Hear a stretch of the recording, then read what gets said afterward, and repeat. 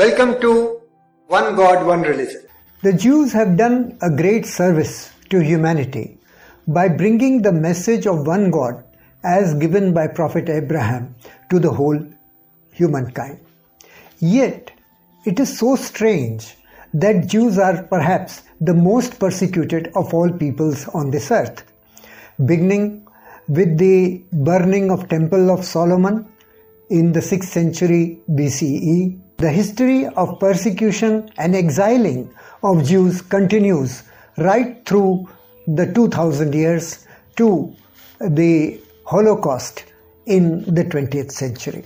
The question is, why should Jews be so hated by so many people throughout this long history? In order to understand this question, we would like to go back to the Bible and see whether God actually gave the Jews the exclusive right to the land of Israel or even an exclusive connection with God. Genesis 15.18 says, "The Lord made a covenant with Abram, saying, Unto thy seed I give this land from the river of Egypt to the great river, the river Euphrates." The word for seed here is Hebrew zerah, which is mostly used as biological descendants. So, in the normal sense, we may assume that in this verse, the Lord has given the land between two rivers to the seed, to the biological descendants of Abram. Then in Genesis 17.5, and this is a very important verse, God says to Abram, "No longer shall your name be called Abram, but your name shall be Abraham, for I have made you the father of a multitude of nations." The word zerah, which was used for seed or for the biological descendants, is not present in this verse.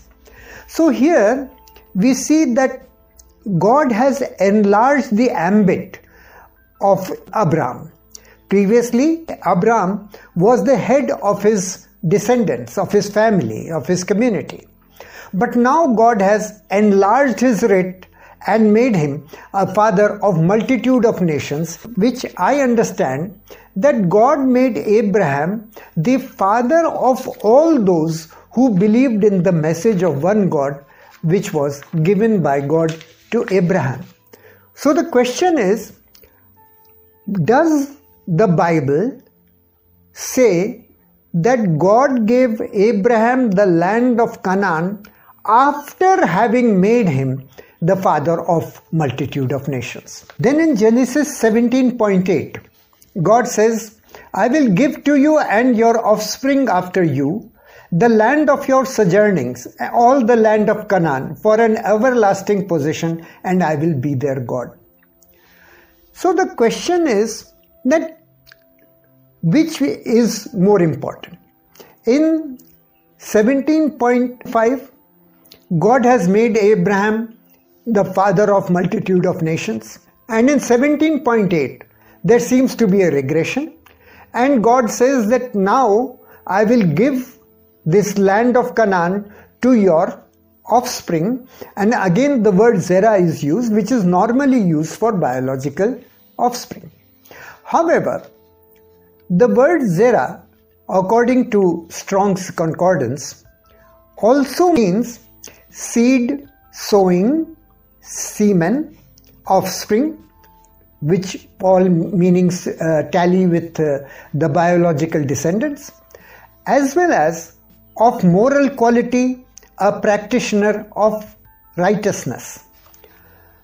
So there are two meanings of the word zerah. One is a biological descendant and another is a moral descendant, or we can say the followers of the message of one God that was given by Abraham. If we consider 17.8 to refer to the biological offspring of Abraham, then it seems to be a negation of 17.5, because he is no longer leading the whole multitude of nations, no, the whole humanity. But now once again he has come back and is leading only his biological offspring. Therefore, we should consider whether the word Zerah in 17.8 may be read as moral descendants rather than biological descendants. Then in Genesis 17.9, God said to Abraham, "As for you, you shall keep my covenant, and you and your offspring after you throughout their generations." Now here there is a covenant between Abraham and God regarding the practices to be followed, but there is no bequeathal of any land.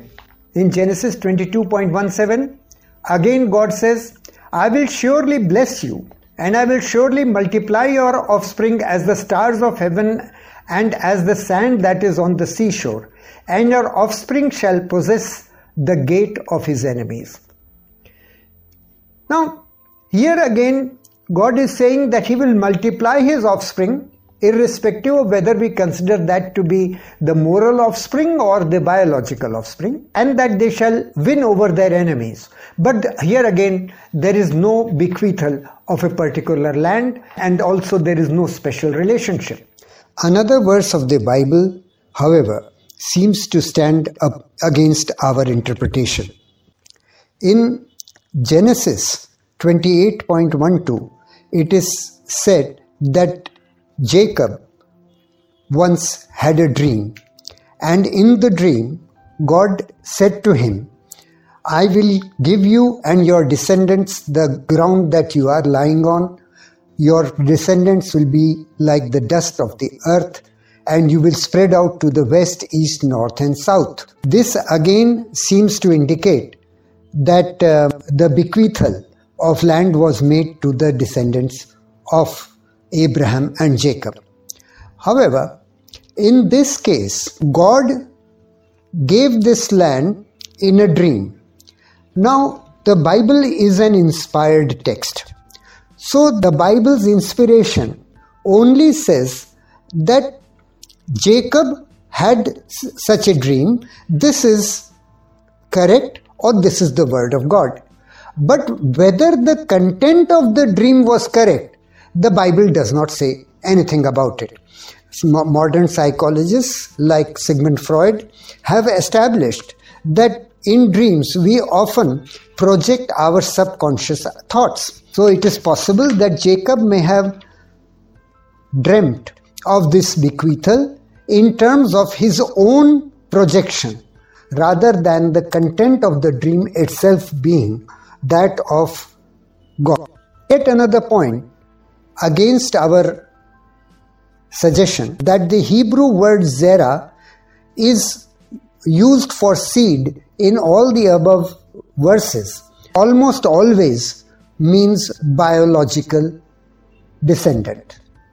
However, in Isaiah 6.13, the same word Zerah is used as spiritual descendants. Isaiah 6.13 tells of the Jews being burnt, then 1/10 of them being left, and those 1/10 again being burnt, and yet after the burning of the remnant 1/10, still new generation of Jews will emerge, just like a shoot comes out of a stump which has been cut.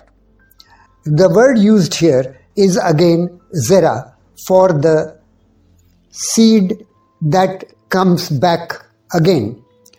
So, since the entire biological seed was burnt according to Isaiah 6.13, therefore the renewal of Zerah or the seed can only be spiritual, and many commentaries indicate in this direction.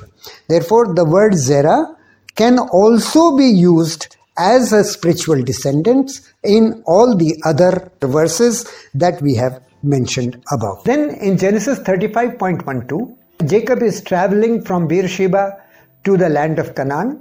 God says to him, "The land I gave to Abraham and Isaac, I will give to you.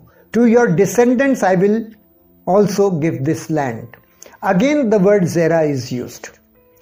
So the central question is that in Genesis 17.8 and 35.12, do we consider the word Zerah to denote biological descendants, or we consider the word to denote moral descendants? Both are possible, but considering the word Zerah as biological descendants, to my mind, seems to reduce the stature of Abraham from father of multitude of nations to the father of his biological descendants. Then in Exodus 23.31, God says to Moses at Mount Sinai, I will set your border from the Red Sea to the Sea of the Philistines and from the wilderness of Euphrates, for I will give the inhabitants of the land into your hand and you shall drive them out before you. Here, God is not giving Moses or the Jews any bequeathal. God is not giving them a right to the land. What God is saying is that since you are planning to go and conquer the land of Canaan, I will be with you and I will put the inhabitants of the land into your hands. But there is no bequeathal or no sacrosanct or heavenly right to a particular land. Another verse that is often invoked is Ezekiel 37.21. The context is that in the 6th century BCE, the Jews had been exiled from Jerusalem. Solomon's temple had been burned. And then God says, behold, I will take the people of Israel from the nations among which they have gone and will gather them from all around them, bring them to their own land. Now here it is clear that when the Jews were exiled from Jerusalem, they went across and they dispersed to a large number of places. So what this verse is saying is that they will be brought back to Jerusalem. Now bringing back to what they may have possessed earlier does not imply that they have got a heavenly or a divine right to their land. It only means that they are allowed to re-enter the land where they were already earlier, whether that was due to divine gift or due to conquest.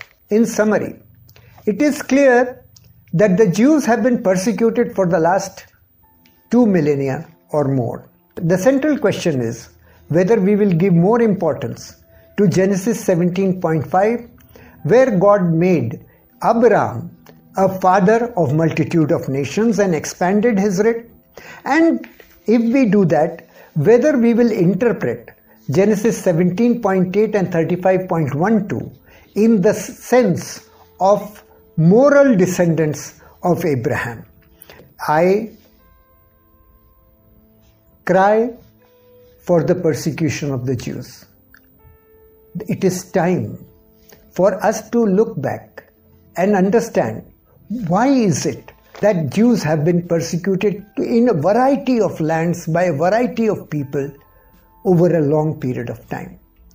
One possibility is that the sense of exclusive relationship with God and the sense of their divine right to possess the land of Canaan, this breeds a sense of inner arrogance, and which then brings about a reaction from the people amongst whom the Jews were living. So there is a need for us to relook whether we are diminishing the grandeur of Abraham being the father of multitude of nations by reducing him to the father of his biological descendants.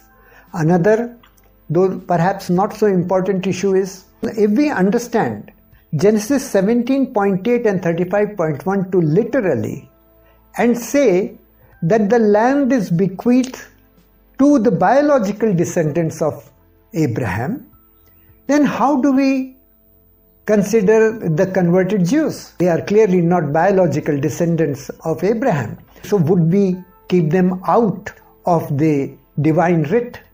Therefore, there is a need to relook at the whole issue and restore the majesty of Abraham, making him the father of all believers in one God.